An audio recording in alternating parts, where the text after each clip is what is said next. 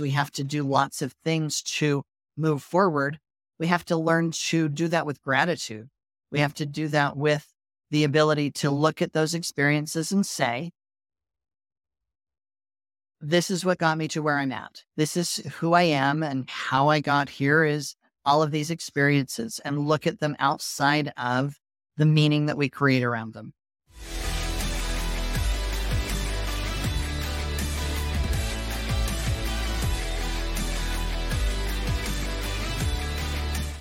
Welcome, everybody, to another edition of Three Dad Bods with Brent, Carl, and Sean. We've got a special guest today. Alan is back with us again. You're a Shaman, right? Or is it a Shaman? Or what was that again? I'm just a person. He is a Shaman. I You love do have shoes. the best shoes. So You I have the do best have shoes. lots of shoes, and I love them. So Guess who's back that's today? fun. Harry back. Yeah, you're back. Proof that he's not dead, and a reason why I was able to put my Sean shrine away. He's resurrected. That's what the fate we all have to look forward to once the resurrection occurs is Sean. Yeah, didn't turn out well, did it? Everything they promised.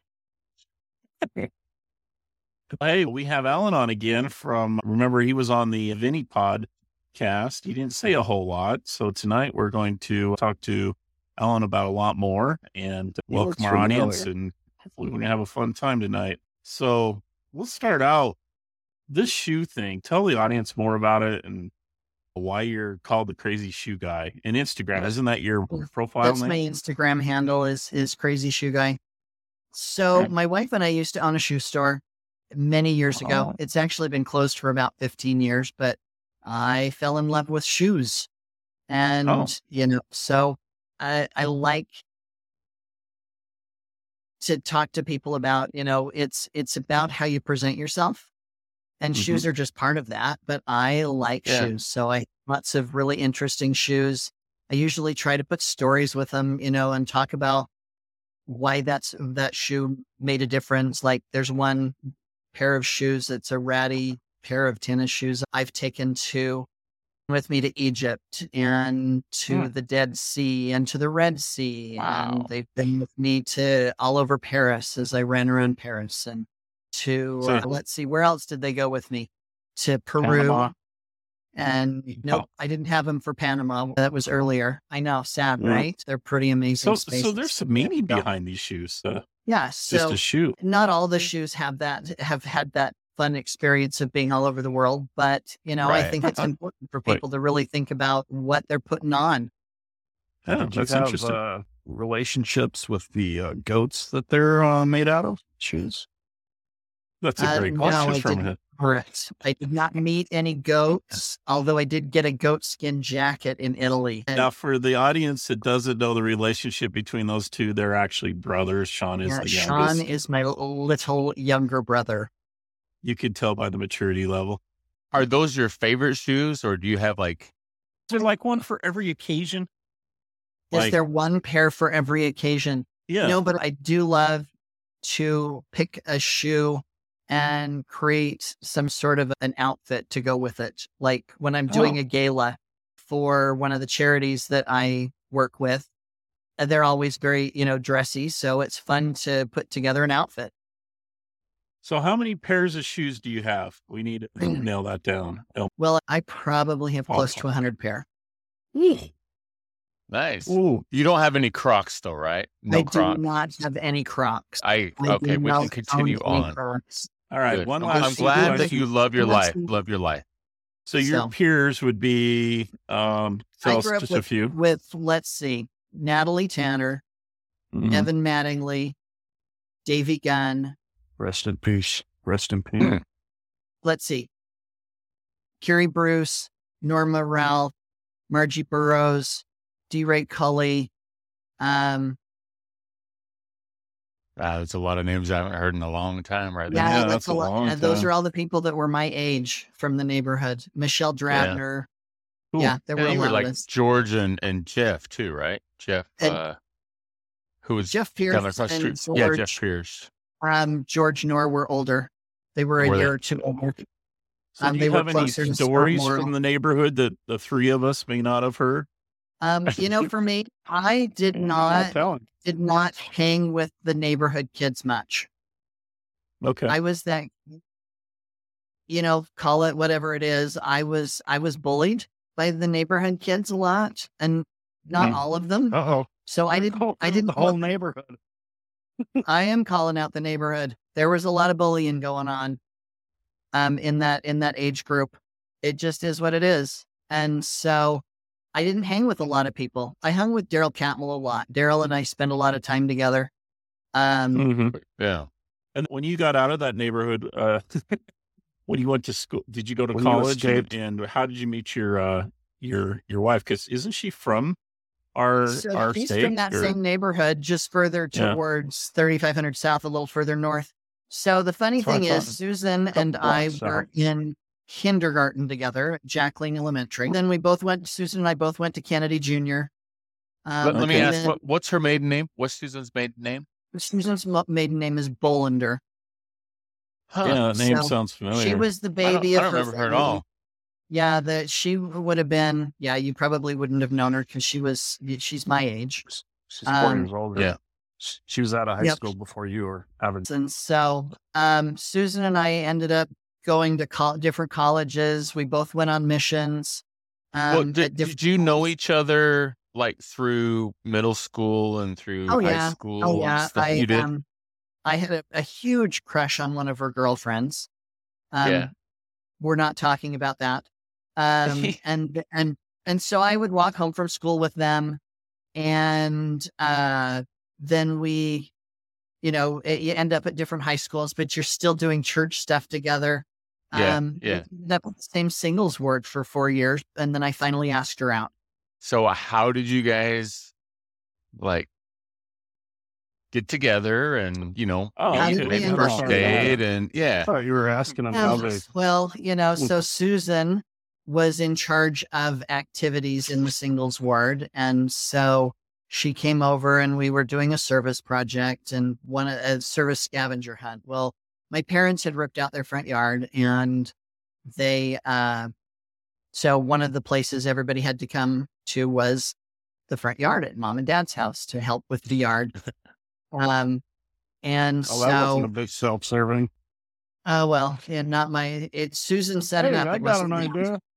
Anyway, so she came over one day, after the activity, and we were all there talking, and Dad's like, you something about, you should take Alan home. He's potty trained, because that's how he is. And Susan will tell you that the first thought in her head was, I'm not taking him home, and I wouldn't even date him. And famous, that's in her head, so But she I just will laughed marry him. and laughed. They're his children. Yeah. Yeah. Anyway, so we were in the singles word for about 4 years together, and I finally took her out, and it wasn't that I was asking her out because I was looking for a girlfriend. She's nice. I really like her. Yeah. As a person, she was fun. She wasn't scattered. She wasn't giggly. She wasn't one of those girls that just didn't have a lot of substance to her. She was very bright. She had been doing business stuff for years. In fact, in junior high, she was so serious and everything. I don't think she owned a pair of jeans. She always went in a skirt and a blazer, very businesslike. Because that's how my mother-in-law, Sue, always was. She was very professional. My mother-in-law opened the first computer store in Utah. It was called the Bike Shop, and they sold mainframes. And so Susan had to go downtown and work with her mom every day. And so she was just very businesslike. And so I always thought she was so serious. And so I just not really that interested in getting to know her that well. Anyway, I asked her out, and we found out how similar our interests were. We both loved Both like Victorian shoes. homes. No, that was much later. And just we got talking, and we just got to be friends. And so we ended up married because she's awesome. And why That's wouldn't awesome. So how long did you guys date, and then what year did y'all get married? We dated for about 3.5 months before I asked her, and then we got engaged and married 3 months later. So the whole thing was like 6.5 months, and we just had our 30th wedding anniversary the first part of February. Congrats, man. That's awesome. Good job, man. Successful. She hasn't kicked me out yet, so we're Where'd you go? Where'd you go to celebrate that? The 30th anniversary, we just went to Hawaii. That's right. Yeah, it was a fun time. Last Wednesday, so haven't even been home a week. Which island? How many kids do you have? And what their ages are? So we have 3 children. Our oldest passed away as a baby of SIDS. Okay. Our second child is Haley, and she is 25. Oh. And our third child is Dylan, and he is 23. They're both approaching birthdays. Any grandkids yet? Or? We have 3 grandkids. Our first 2, so Haley has 2 boys. They are 5 and 3. And then Dylan and his wife have a little girl who's about 6 months old. Jealous. That's awesome, man. That is so cool, man. So, very, very fun. And right now, they all live at my house. That makes it fun. Even more fun. So, interesting. So quiet in there. Dylan and his wife both were Marines. Yeah, I've got plenty of room in my closet. They get throw them in there. They don't get to have any space where my shoes go. There's a reason that they're there, though. They're not just no. So Dylan and his wife both left the Marines under medical release. Both have injuries that preclude them from continuing their service. And so we wanted them to have a space where they felt safe and where they could just, figure out what their life looks like with those injuries and those struggles.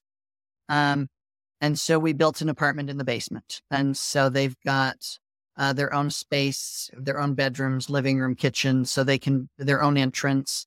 So they're here with us and we're having a ball. The kids are great. Man. It's awesome. They both serve too, man. That's really cool. I kind of lost track of you. Then I saw you again on Facebook and you were a realtor. How long were you in the real estate business? I'm still in the real estate business. I'm still doing real estate. Okay. I've been doing that for over 17 years. Right. Also, I'm a CE instructor. I teach CE classes for real estate agents because we have to do a certain amount of continuing ed every 2 years. So I still do that. Yeah. Well, we weren't going to talk about real estate tonight. We wanted to talk to you about something you mentioned in Vinny's podcast that you were on. Yeah. And it was the fact that you, and I don't know how often you do this, if this is a full-time thing, a gig you do on the side or not, but a shaman. What is a shaman? To me, it just seems like, to me, I see pictures of Native Americans with feathers and staffs and chanting, and I mean, it's really interesting. That's where I get my weed. That's an indigenous shaman. Okay, well, explain what a shaman is. We do have a Navajo cousin. Yes, we do. She lives in Arizona. She does. So the word shaman came from a tribe in Siberia. From a group in Siberia. That's where that's kind of the origins of the word or the name shaman. But what it really means is it's someone who's a teacher. It's someone who bridges the 2 worlds, the physical world and the spiritual world. It's really about your culture. There are shaman represented in different groups worldwide. They're just called different names. If you look at the Gaelic traditions through Northern Europe, and you have different groups through South America, the Inca, where those traditions come from. You've got different groups all over the United States and Mexico. And they go all by different names. You've got wise men, you've got shaman, you've got healers, you've got wisdom keepers, you've got all sorts of different names. And so the Western world has just adopted the name shaman for all of those types of things. And so that's kind of where that comes from. So my story is I started about 7 years ago. I met this guy named Vinny, and he started me on this different path of understanding, some different spiritual things. And I started looking at, all of the things that people have experienced when they're on the other side and how that all fit in with, our lives here. And about 2.5 years ago, my wife and I wanted to maybe learn about sound healing because our 2 grandsons are both on the autism spectrum.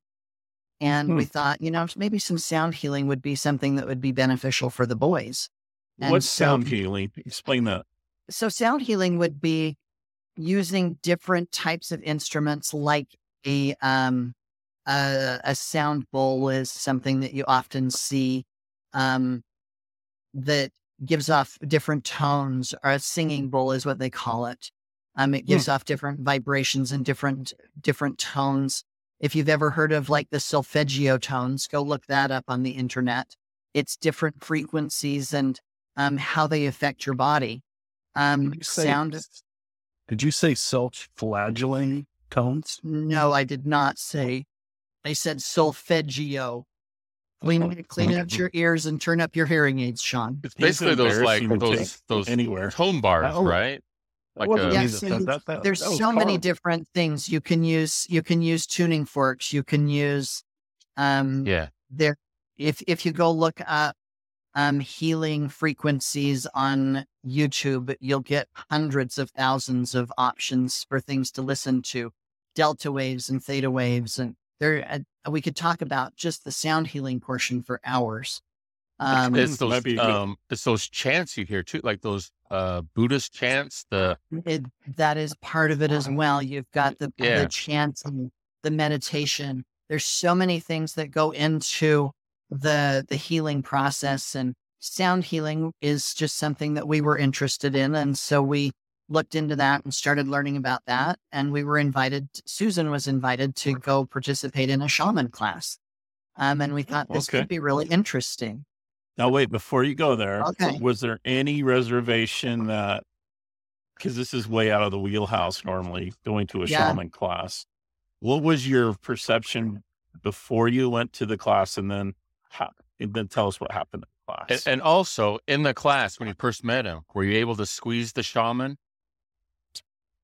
No, that's Norman Brent. Wow. That's pretty good. I like that. That's pretty interesting. You type that together. And no, we don't squeeze the shaman. Susan can squeeze the shaman. All right, sorry. Go ahead, Alan. Sorry. So I'm on the board of directors for a charity called the Christmas Box House, which is an emergency shelter for kids that are abused and that are taken out of homes, and they need somewhere for them to be. In the interim of, all of the stuff that goes on with social work and foster care. So I was invited to go talk to a group of people about the charity at Christmas time 2 years ago. And as I'm sitting there in the space, the host introduced all of these people around the room and said, "Oh, and this guy's a shaman, and this guy's a shaman, and this lady's an oracle." And so the guy sitting right next to me is an amazing man named Jeff Olson, who was going to be teaching a shaman class. And it just happened to be on a Sunday night. And that was the only time I could attend. And so I thought, okay, maybe I'll take it. I don't know for sure. This, again, the reservations, right? The thought process. This doesn't quite fit in with all the things that I was raised in. Because I was raised LDS, and I've always been the one who did everything I was told. Well, maybe not everything, but I tried really hard to do all the things that I was told to do and behave myself. Our parents had 2 very different children. Yeah. Sean, true. not everybody can get up at their brother's farewell and say, I'm not going to go on a mission, and then end up going on a mission 3 years later. Not everyone can do that. So I'm introduced to this guy named Jeff, and he's going to be teaching this class, and I'm just thinking, no, I don't know that I'm really going to do this. I don't know that it's the right thing. Again, the religious pressure, the experience of, you don't do things that are outside the wheelhouse. You don't do things that are, not approved. And so it's of the devil.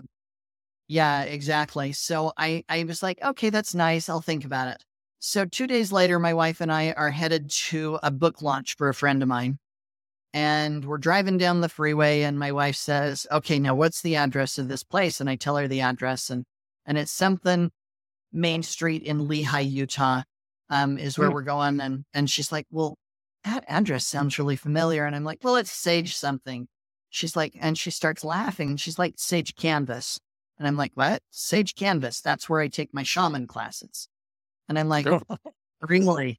Okay. So we go over, and my friend's having his book launch at the Shaman studio. And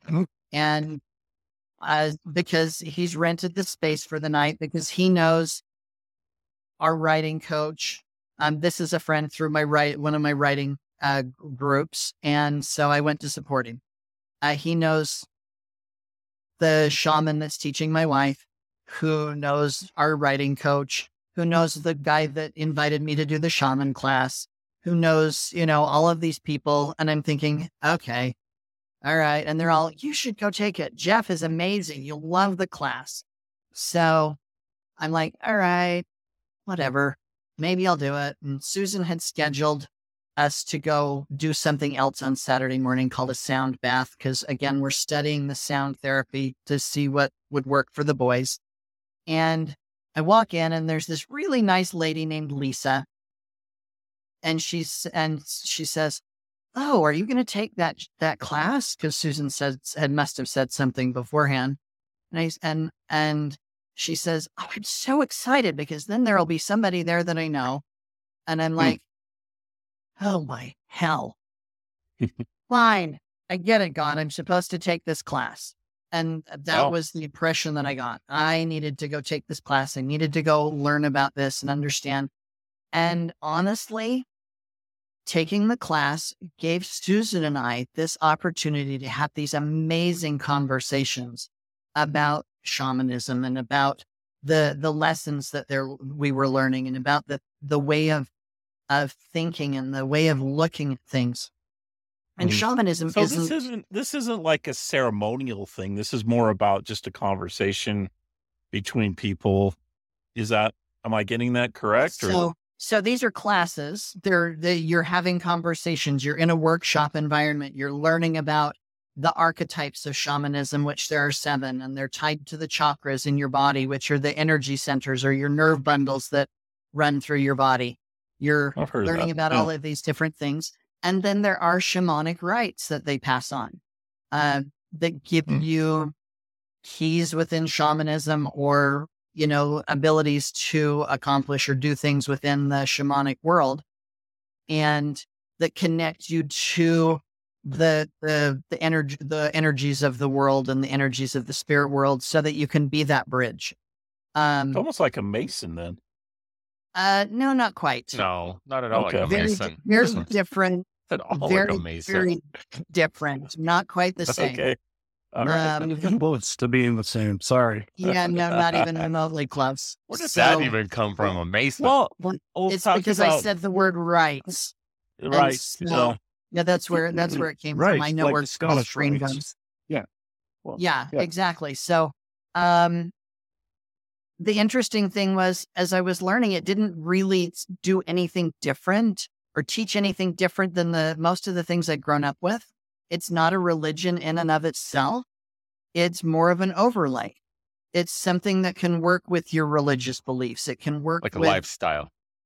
It's more of a lifestyle. It's more of your thought processes. It's more about learning to have that inner peace. Yeah. I mean, it's really about that.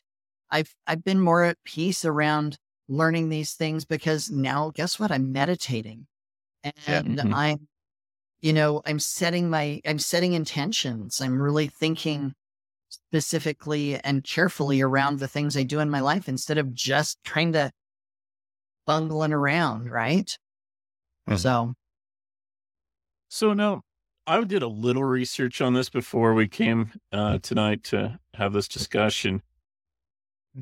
Based on what I was looking at on YouTube, and obviously everybody thinks everything on YouTube is true, but uh, there's this one there's this one lady who was talking That's great about shamanism 101. Basically, it was a lot more about the spiritual, as far as how we relate to the spiritual, and like you said, the chakra and everything. They were mentioning things like shamanic journey. Can you explain what that is, and then a little more about the meditation? I mean, is this something you listen to kind of groovy music? And I mean, go through maybe such would be again, like, there are lots of different groups and different philosophies and different experiences and teachings around shamanism. So you have to kind of know which culture you're coming from, and what those things look like. So shamanic journeys, oftentimes you will hear people say, I went and did a shamanic journey, and most people are talking about has something to do with plant medicines. oh, So like okay, psilocybin or ayahuasca or peyote or things like that. And those are things that you have to be really careful of because obviously in the United States, those are things that are illegal. well, my Uh, brother would be all over that. right. Uh, Hey, don't sell your and brother out. Oh, he knows. He's listening to this. No, I'm yeah, talking about the FBI. yeah, Well, exactly. he So, doesn't. I didn't but say you where can he go got it. Way and to go, Carl. participate. Way to go. Yeah, Your brother's Anyway, going to be he's arrested okay. tomorrow. he's gonna Joe be mad Rogan now. talks about it. Elon Musk talks about it. Yeah, He's gonna be fine. it's something that's They're Yeah, but he already. doesn't name people who use it. Well, yeah, he grow. He. He, I said just, he just say he consumes only it. does it in the Arctic. And He's a it's legal there. missionary for the Mushroom Church. Okay. there you Anyway, sorry, go. Alan. No, you're Talk fine. about. I'm So just giving the you help. shaman, a lot of people are talking about the shamanic journey in that context. A shamanic journey is often a way to connect with your higher self. Is probably what I'm going to call that, and you can do that in many different ways. You'll see people doing it through breath work, through just general meditation. A journey is almost, I would almost call it a guided meditation. Oftentimes okay. you'll have somebody who's directing a journey and will direct you through specific spaces. And you can do a journey to meet an animal guide. You can do this to meet your own spirit or guides, or your guardians, those people that are on the other side who are there helping and supporting you in the things that you do. So Okay. it really depends on what your goal is to accomplish and who's guiding that. And what group you're in. I have friends who go to Peru, and meet with some amazing shaman down there who are very careful in how they work, an ayahuasca journey. And you do that. Oh, That's about a 2-week experience, and it's all about learning about yourself. Um, everything I do is substance free. Not because I'm totally against those things and think they're wrong, but because for me, if I'm going to connect to spirit and I'm going to connect in a way that I can do it on a regular basis and be aware in order to help people, I have to be able to do that without something Clear as a mind. crutch. I'm going to call it for me, something that Clear allows mind. me to, yeah, I need to be able to do it in that moment without having something to push me there. I have to be able Mm. to get there. So everything I do is substance free and everything I teach is substance free. But I'm not saying that if you've got a big thing that you're stuck on, that this isn't something that wouldn't help you. They're So, using great help in things like ketamine treatments, which are mhm. a chemical version of the things that happen or that come from psilocybin or from ayahuasca and those other plant medicines. So, so before you became a shaman, I'm presuming that you would go and visit one and experience these classes or, these sessions firsthand before jumping in and becoming a So shaman over, yourself. over the last 2.5 years specifically, I have worked with and studied under 4 different shaman, and each one had different techniques and different skills that they taught. Each one taught different philosophies. Um, all three of the 4, well, actually all 4, have had the majority of their training through the Munaki shaman group that originates in Peru. And so great teachers out there. You just have to go with what makes sense and somebody who really is working hard to bring you to a good place and help you. Now, I participated, this is years ago, in this. I don't know if you heard of the guy Warner Earhart. He was kind of a big Yeah. deal back in the 70s. He had one called EST, EST, where Yeah. they'd go to a 3-day seminar, and then they would basically talk about issues that are mentally blocking them from progressing to have a more So fulfilling life. And then it became landmark education. That's one you I went also, to. from that, you had landmark education. You also have impact that came Yeah. through that same group, and they're very similar. Now, explain the Also difference done the landmark between. forum as well.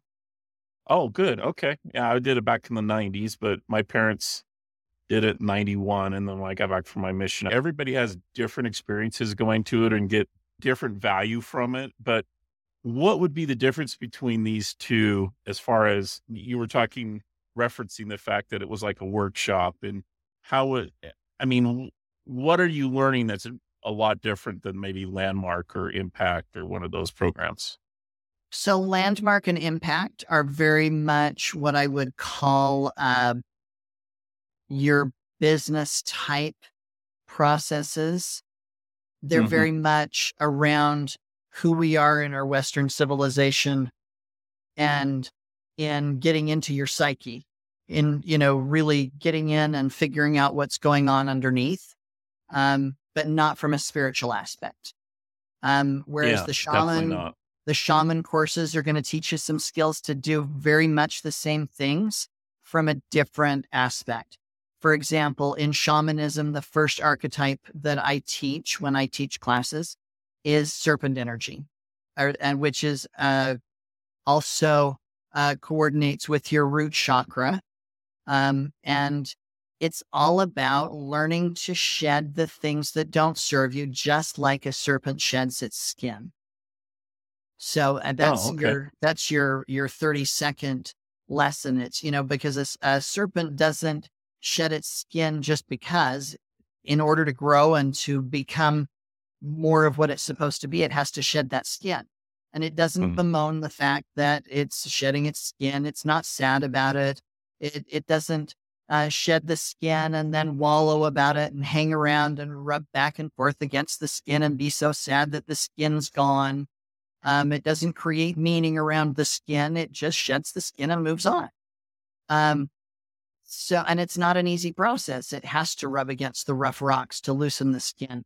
And, just like in our lives, we have to do lots of things to move forward.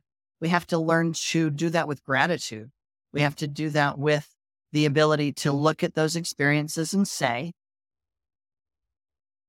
this is what got me to where I'm at. This is who I am, and how I got here is all of these experiences, and look at them outside of the meaning that we create around them and say, thank you for this experience.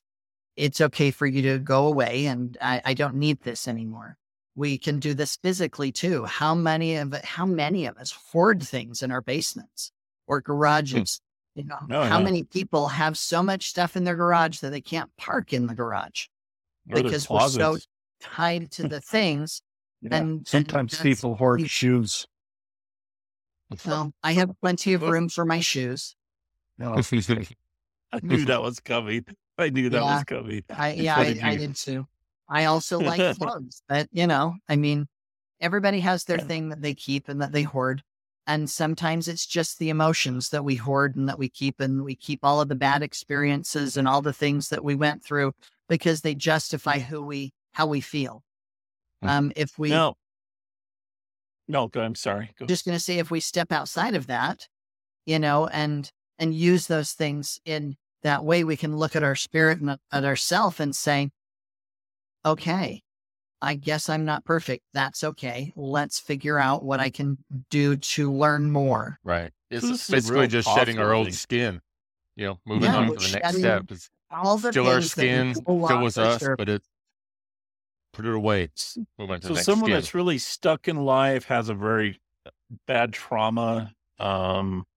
Maybe they're in a divorce or just a cycle of doing the same thing over and over and never seeing success, maybe in their financial life, maybe they're in a chronic debt. Would you recommend this as a good path for some of these people? Any of those things would be fabulous for them. Landmark, impact, talking to a spiritual advisor of some sort. I mean, Mm-hmm. looking back over my life, I'm able to manage my life after horrific experiences. My son died. I've been able to move forward because I can look at my life and say, what can I learn from this? How can I move myself forward? How can I still enjoy life amidst these hard things? One of my favorite sayings, I don't know if any of you remember from America's Got Talent, the lady that called herself Nightbird. She came out on stage and had cancer and sang beautifully. But she said this thing: you can't wait until life isn't hard anymore before you decide to be happy. And I have that saying on a t-shirt that I got from her foundation. It's on a board in our hallway. As long as we spend our lives wallowing around in our misery, we're never going to be happy. If all we ever look at is the miserable parts of our life, how do you see past that? How do you see anything else? And working hard and getting better at what doesn't work still doesn't work. That's a quote from Doug Yaman. I have to give credit where that goes. But if we're not willing to step outside of the things that we keep doing over and over again and try something different, we're always going to be miserable. We're always going to be frustrated because nothing works, but it's because we do the same things. Mm-hmm. And it's because we've got one of the things that I actually do keynote speeches as well and go out and talk to people. One of the things that I teach is about story. We live in this space where we create stories based on our context. We have our personal experiences with context, and we have our secondhand experiences, which is what our parents teach us, what our church teaches us, what we've learned from our culture, from our neighborhood, whatever those things are. And that colors every experience that we have, everything that we see, everything that we do, because that's what we see through. It's like it's coloring the inside of our lenses, our glasses, and that's all we know until we learn to differentiate and understand the difference between the two. One thing is real and one thing is story. And the story is, again, all the meaning that we attach to things. And if you can't get outside of that meaning and all the meaning that we attach to it, you don't understand that they're two different things. I had a car accident and I had a traumatic brain injury, not me personally. I'm telling a story. And I create all these stories and all these things that I can't do because of this. Well, the reality is I just had a traumatic brain injury, not just, but it's a traumatic brain injury. There's things that you can do around that. I have friends that have struggles with things because of this exact experience, but they live fulfilling lives and they're happy and they love what they're doing, even though they have some limitations because of this thing that happened. They don't get bottled up and say that their life is over because they can't do all the things they used to or that they wanted to do. That's a good point, because I think a lot of people in our culture, in our world, and it's been that way not just now, it's been that way for a long time. I think we've become professional victims. If we have a drama or traumatic event in our life, it can really just keep us in place. We don't progress because then we become a victim. Therefore I'm a victim. Therefore, this is why I'm where I'm at. And it's not fair. No one Until cares about we fair. are willing to be accountable to ourselves and take full responsibility for where our lives are at and who we are as a person, we're going to live in that victim mentality. Mhm. If I am angry about something, it's me that's angry. The other person I'm angry at, or the group or the process, doesn't care. Who am I injuring with that anger? Me. It doesn't do us any good. If I'm constantly losing my job because I'm blaming everybody at the job, that's not the job's fault. That's not the people at the job. I need to be responsible for me and be responsible to the fact that I lost the job. Right. It's all about accountability. It's so many things that falls into, just even trying to be in shape with stuff. We can come up with 1,000 excuses not to do something, but you just need the one excuse, which is yourself, to do it, to take care of it. And, you talking about a job situation, like I was in a donut shop the other day, speaking of good health. And there was a lady and her daughter going at it with the people behind the counter. I mean, they were just in each other's faces. The three people and a lady and her daughter. And I was just I was looking at the girl and I was just kind of looking at myself. And then I was like, ma'am, your daughter doesn't need to hear this. That's completely unnecessary. And they left and they were still yelling as they were going out the door and stuff. And then I said to the young girls that were behind the counter, like, don't let her impact your day. Like, she's gone. You'll never, ever hear or see from her again. Move on with your life. Don't let that impact you. And it's easy to see and say when you're 10,000 feet above the air, looking down at something, but when it's yourself, same exact thing. Like, if I'm that lady, I'm going to have that in my head. It's rattling around, this rock that's going to be just spinning all around. And so, yeah, to be able to release that, I guess, would be incredibly helpful. I could definitely use a lot of help. Yeah. I've tried meditating.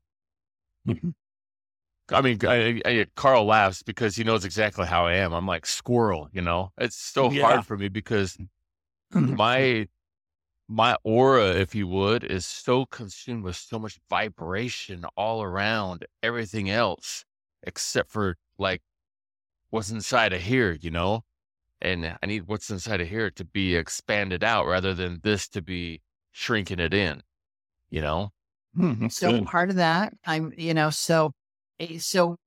talked about serpent energy. That's just one of the shamanic archetypes. There's 7 and each one ties to one of the chakras. Grounding is part of that, Brent. So the next time you want to meditate, go stick your feet in the grass, bare feet in the grass, and just enjoy the grounding and the comfort of that touch and being in the dirt, and give yourself just the allowance to be where you're at and just to be in a space of calm.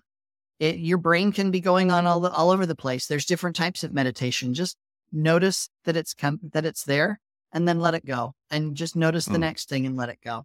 But focus on the ground and focus on that grounding, and you'll find that brain will quiet as well. Cause I have the same thing. My head's going like this all the time. Oh, there's 20 more things to do. And so how do you ever accomplish anything in that space? But so that's why the shamanism has been so amazing for me, is because it gives me a different way to look at things. It gives me a different way to open communication with people. I can honestly say in the last 2.5 years, I've had more spiritual experiences than I did the previous 54 years of my life. Wow. And to be able to, there's a clarity. There's a Yeah. peace that comes with that. There's this ability to care for other people. And I love that. I love that ability to, take a minute with people and just put my arm around them or just be in the space and hold that space for them while they're struggling with something. In the last 2.5 years, I've had close to 20 friends die, very close friends and mentors, people who I just, needed in my life at some point and who, filled a void. And then to have them gone. And I'm very much at peace around that. Just from our neighborhood, from the Trail Avenue neighborhood, Sandy Henderson died and Brother Morrill. And there's probably several others that I don't know about. I Lance know that Bigler and Bigler just Lance. not too long ago. And, how do you deal with those things if you don't have some sort of a foundation to rely on? Well, Alan, what do you say to those critics, though? I remember when I took Landmark and try to explain it to people, it's difficult. But the biggest resistance wasn't from people that weren't religious or weren't. It was mostly the people that were very religious that gave me the most difficult time. In fact, it was like, well, why don't you just go read your Bible or Book of Mormon? And it's got all the good stuff that you need in your life. You don't need this extra curricular information. And I'd resort to, well, we're supposed to look for stuff that enlightens us and makes us better people. But explain, do you get a lot of pushback or a little pushback occasionally, or do you just mostly work with people that are open to this kind of experience? It's been really interesting to deal with all the different people in my life. I've had some people who are just like, what the hell are you doing? This doesn't make any sense to me whatsoever. I really don't get it. And some that are like, you're going to hell. You're not abiding by the precept. Can't be any different than Whatever. yoga. Your dad about this, I'm sure he wasn't too excited about it, was he? What's that? Yeah, but Your father? What would he think? He just doesn't get it. He doesn't understand what I'm doing or why. And that's okay. It's no different than yoga. It's an exercise for your soul is what it is. Yeah. Good point, Brent. Everyone is on their own path. Everyone is on their own journey. And we've all had very different experiences and have very different things covering our lenses, like I talked about before, right? And who am I to judge that? Who am I to judge what's going to be good for one person versus another? I love, because of my connection to Vinny, and actually for years before that, I have had a fascination with near-death experiences. And so I've studied and read, I can't even tell you how many, and I probably have 20 friends now, because of that experience and that studying and being in the writing world as well, who've had a near-death experience. And I have not seen or heard in any single one of those anything that said, you really should have attended this other church, or that you really should have done better at this thing, or you were in the wrong church, or you were in the wrong place. And these are people that come from many walks of life. You should have done, more of whatever. And I'm not going to point out any particular religion. I could talk about, our upbringing. We all grew up LDS, and, there were some very specific things that we were told you had to have in order to get to the other side and do those things. And not a single one of those has ever come up in one of these experiences that I've heard from my many friends and that I've read that said, you're going to hell because you didn't do this. Oh, sorry, you don't get to participate. You don't get to be in this anymore. You don't get to be in that space. And that doesn't mean that a religion isn't a good thing or that it isn't something that can take care of people. People with a spiritual foundation do so much better throughout their life. And we're going to get to the other side. And I really think it's going to be like God's going to say to us, so sorry you experienced that. Let's talk about it. Right. Yeah. Let's have a conversation. We hear about, Christ praying for hours and, even days at times. That's a form of self-meditation. It's It's exactly what that meditation. is. Yeah. It's finding an inner peace and communication, and It's that beyond communication here, with expanding God. that out, Yeah. Well, so, and I bring that up and I say that because I really think it's important that people understand that other people are on a journey. They are in their own space and they need to be given love. Mm-hmm. Yeah. My philosophy on life is there's two things that we get to take with us when we die. We get to take with us the knowledge that we've acquired, the experience, the wisdom. We get to take that with us because that's part of who we are. And the other thing that we take with us is our relationships, the people that we've connected to, the people that we've grown to love, and that we've, all of that, so if those are the things that we get to take with us, then all the other things we'll figure out. Right. One of the things that Vinny always said, since that's part of our base here, is this is a classroom, not a courtroom. And amen. Yeah. So amen. hard because so often we just live in this space of guilt and shame and feeling bad about, whatever it is, doesn't mean that those people aren't going to, be where they need to be. Right. It gets so hard. You were talking about earlier, your own kids, and trying to find their own place. But, if you don't work hard and if you don't have the right amount of money and, everything now is, I look at money as almost like points in a game. That's all it is. It's just points. And you rack up points for these things that you do. And we get so tied up, and I'll often tell the people that I work with, don't live to work to live. And it's getting so much harder and harder and harder because you have to have more and more points just to get food, or just to get a house, or just to get a car, or to get gas for your car, get the insurance for the car, get a part for the car, get a part for your house. It's all these points that you just got to keep racking up and racking up and racking up. But like you said, when it's over for us, those points go nowhere. I was going to say, why does our life have to be constantly about, as you said, Brent, the points, when there's plenty of things we can do that don't require points? And how much of our life is spent looking at those type of things versus accumulating more points? I know what you're talking about because I've found myself in that predicament. Like, well, geez, I don't have any cash this weekend. What am I going to do? There's plenty to do. What did I want to do? I want to do something where I spend some more money, spend some points, because then I feel more like everyone else.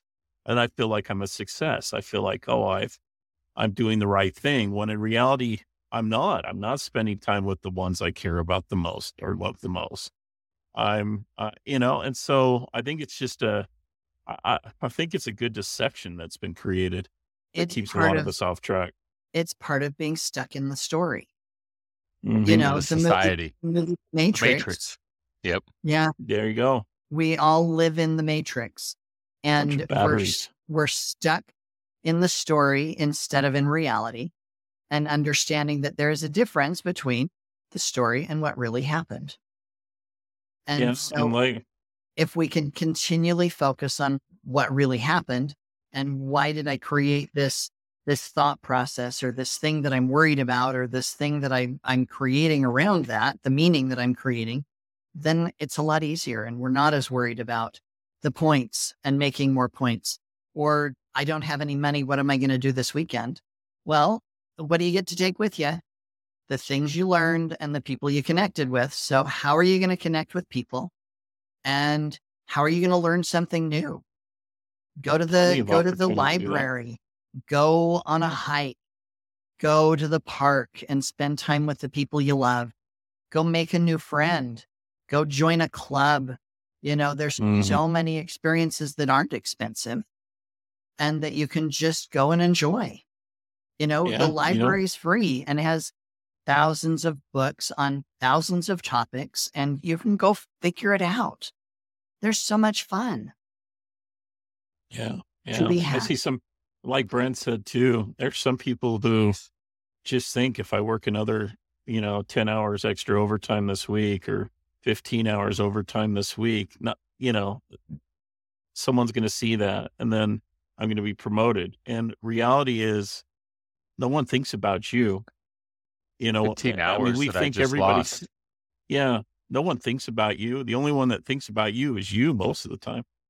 And unless you're the type of person that, like you said, Alan, put yourself out there, is giving, is sharing, then they think more about you because you make them feel good. You make them feel special.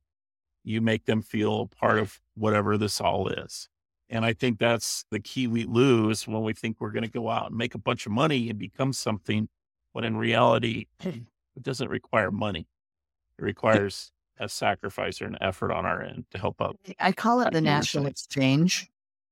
We exchange the things that we have for the things that we need or that we want. And Mhm. we get to determine what are those things that we're willing to exchange our effort and our time and our lifeblood for. Hmm. What is That's a that? good point. I don't know if you guys have seen that movie with Justin Timberlake, but it's where you have your life on your arm. It's a clock that runs backwards on your arm, and you can Oh do yeah, things to I like saw add that. That points was and add it great. in and stuff. But I've often wondered, a deeper meaning in that film, like if we all lived with this clock on our arm, knowing exactly when our time is going to be, and some of the stupid things we do, you'd watch that time disappear off your arm. Well, wow, I just What lost kind 2 of years. decisions? Yes, Yeah. like how much time, how often would we do things differently Well, to and how absorb willing that would you time, be to to keep giving that that time away going? though? That's the other question. Right. Yeah. Yeah. Yeah. If I eat this chocolate cake or eat the Yeah. Knock 19 hours vegetables, off my life for one piece of chocolate cake, or what's that look like? gain gain 30 minutes from a carrot. Well, probably when my clock is this big, I would probably eat the chocolate cake, but when it's this big. Yeah, Well, it's a one matter of scarcity, right? When It when is. there's of something, we're more careful with it. Yeah. Well, not to keep you too long, but before we leave, Alan, I wanted to talk a little bit about what your plans are in the future. And I understand you will be a published writer. You already have a poem that you've written or a few articles you've written, right? So I have a That you short put out story there. that's published in a little coloring book that I did for somebody, which was really fun. Um, I've been working on a book called The About a Undertaker's. midget? No, Oh, not that kind of short story. it was actually about shamanism. It was kind of fun. Um, Oh, cool. but I've got a young adult fantasy called The Undertaker's Apprentice that I've been working on for a few years. Um, I have a publisher who's told me I have to have it to them in the next couple of weeks. Oh, Doesn't mean they'll publish it. That's kind of like a job interview, but okay. it's it's given me some really fun momentum and excitement around getting it done. Love that. I'm also teaching shaman classes. I do that once a month. So I'm on the third month of a 7-month course of teaching people about things like the serpent energy that I mentioned. But Hmm. like I said, there's 7 more of those. I do keynote speeches, and I talk about, seeing the story differently.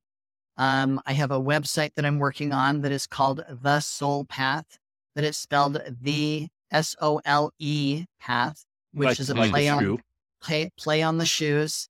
And I that love it. will be a lot about the speaking that I do and why I think these things are important. And That's awesome. I do guidance sessions with people. I've been doing, for years since my son died, I've been doing peer counseling and working with families around grief when they're struggling for whatever reason.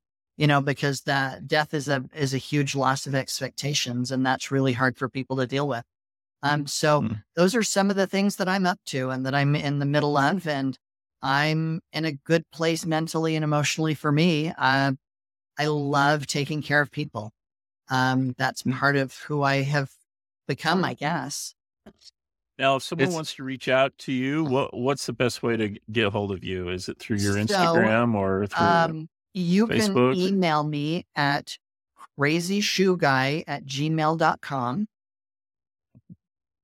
or theroguesoul@gmail.com. Those are my 2 emails. Okay. We'll include that in the description too for anybody And that again, wants the to Rogue reach out to Soul Alan. is SOLE. SOLE. Again, shoes, because I really think we're all on a pathway. We're all on a path and experiencing things in our own way. And I don't think anybody's wrong in the way that they're doing it. I think you just need to see outside that story and be able to move forward. You mentioned public speaking, and, I know some people just get terrified over that thought of getting up in front of a bunch of people, but I think you're a lot like I am. Like, I almost find it therapeutic to be able to stand up in front of a group of people and talk and share and all that stuff. And then like your energy is just so built up, your adrenaline and everything is so wild and everything. And then when you finish and you come down and it starts to come down, you just have like this sense of accomplishment, but like you miss that, like you want to get back into it again because it's such an adrenaline drive and stuff. It is amazing. Go ahead. Sorry. I was just going to say, it's amazing the opportunity that you get when you're standing in front of people. I love the idea of being the person who can help somebody change the trajectory of their life. Yeah. Because we all have so many hard things that we're dealing with, whether it's the national exchange and the lack of points, or it's death in our family, or it's cancer, or it's, some other type of illness, or there's so many things that are just difficult for people. And I love that if I can give somebody the opportunity or just a little nudge in some direction that improves their life, that is fantastic. And I love that. That's awesome. That is awesome. I was going to ask too, just, someone from, let's say, outside of Utah, so they can't go to your class, or maybe you do Zoom, which but I'm working on some online courses too, but they're not in place yet. Well, let's say someone wants to go through a shaman journey or class. What's the best place to look for a class like the one you went to? So I would say look in your local area. You're probably going to find some sort of a studio, maybe a crystal store, something like somewhere that they're doing breathwork classes, or they're doing sound baths, or they're teaching meditation, or maybe the local yoga studio where they're doing some of those things. There's a lot of different places that are teaching you how to manage those things in your life. For some people, it's your church or your religious upbringing. Those things are amazing and can give people a lot to look forward to and give them an opportunity to feel better about themselves and who they are and where they're at in their life. I really believe that you need 3 things in your life, and I get this from my nephew. You need somewhere to go, someone to love, and something to look forward to. And I think in those 3 things, you have a pretty good life and you have just some good things. So I would say find what works for you and always find some way to create something to look forward to. Great. That's good advice, fantastic. Man. That is. It's been awesome having you on tonight. Yeah, thanks, Alan, for taking time. We really appreciate it. I love Great the stuff. opportunity to share. So, and fun to catch up about the neighborhood and all the things that, all of our friends growing up and all the amazing people that have been in our lives. Hey, and for any kids listening, being mean to that guy or that girl that at school is going to I mean, you're going to be on a podcast 45, 50 years later. Just letting you know. They may not be as nice as I am, and they may call you Yeah. out. And, Yeah. or run into them at a movie premiere, and they're the one with all the money, and you wish you had been nicer to them. Amen, brother. Amen. Awesome. That's awesome, Alan. Thank you again for joining us. Really appreciate having you on. And even though your little brother popped off here early, it's probably his bedtime, but it was good seeing. Probably work stuff, computer, things like seeing that. the old one here again with us. Yeah, we get him on everyone. We enjoy his little retorts, especially. I'll give him a rash of Frank, crap your wife later. loves them, doesn't she? All right, guys. Thank you, everybody. And thank you, Alan. Appreciate your hard work and everything like that. Great, guys. See you next week. This week on Three Dad Bods. You guys.